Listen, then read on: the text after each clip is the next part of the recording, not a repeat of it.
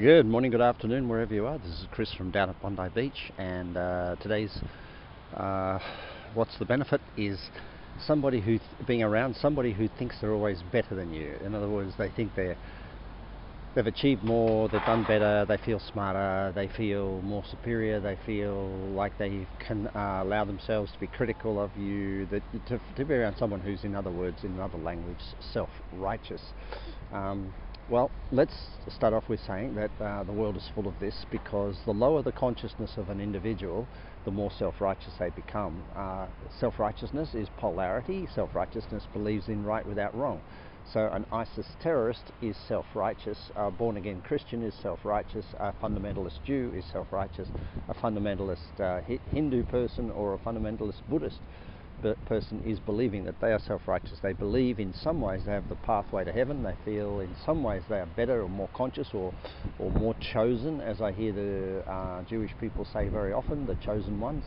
And this, of course, breeds polarity, because when you take a self-righteous stance, you have an oppi stance, which means somebody who's going to stand directly in opposition to you. And so whatever achievement a person tries to create by being in a self-righteous place, they create someone to be in a self-righteous place. So when somebody's self-righteous around you, it means you're being self-righteous, and that's a most confronting a realization that your self-righteousness creates a self-righteous person outside of you, which pushes back and makes you feel self-righteous. So when you feel inside of you you deserve more, that you're more superior, that you're cleverer, that you're more conscious, that you're more inspired, that you're more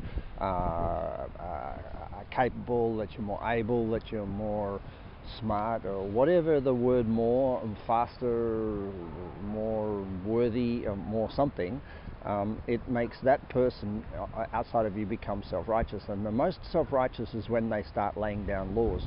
So the most self-righteous place we can get into is when we start laying down laws. You know, if you do this, you can't do that. If you don't do this, you do that. If you do this, you get penalised 3 points.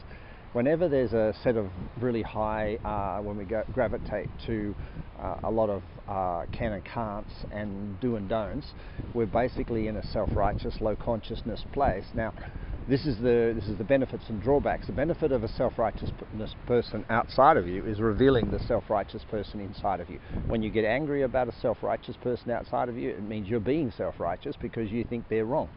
So getting into a self-righteous place is a stressed place, and so we go into self-righteousness, which is I'm right, you're wrong, or I don't like righteous people, when we feel under the pump, when we feel threatened. So I would be inclined to say that a self-righteous person outside of you who's criticizing you, jumping on your thing, is pushing you down into the core value that you are not working on. In other words, if you're not working on your highest value, you'll attract people on the outside to push you into it. Now, your highest value comes close to your purpose. So when you're not working on your purpose, you attract people on the outside to push you into your purpose. Now, that is heart and soul. That is the spiritual aspect. That is the universe talking to you through a sixth circumstance in life, which is what we try to understand, the nature's plan and everything that goes on. So if you've been criticized, dumped, downloaded on, condemned, criticized by someone, it's because you're being self-right. You think you're right, they're wrong. You think the path you're on is more right than their path, or something like that. So they've pushed you into feeling self-righteous, or pushed you into feeling the opposite to your own balance. And really the benefit to all that is, what it's saying is, what is your core value and what aren't you working on right now? And if you don't know your core value, and you don't know how, and you keep changing it between health, relationship, work, that just means you're in pain management. Values don't change unless there's a nuclear bomb that goes off in your ear, and then they do change a bit for a while, but typically values are with you for life.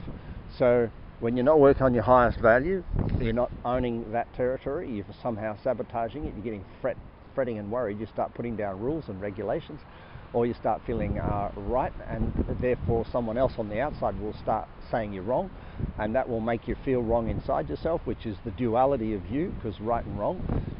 As soon as we get into a righteous place, there's a part inside, on the outside, righteous, or let's say if you say on the inside, I'm righteous inside, but you don't express it, all you'll express is your wrongiousness. So the benefit of a right just person on the outside is it pushes you back into your heart, into your soul, to find your core value and say, what am I not working on at the moment? What am I? Because you could do a million things in a day, and if one of those things isn't your core value, then you won't feel satisfied. This is Chris. Have a great day. Bye for now.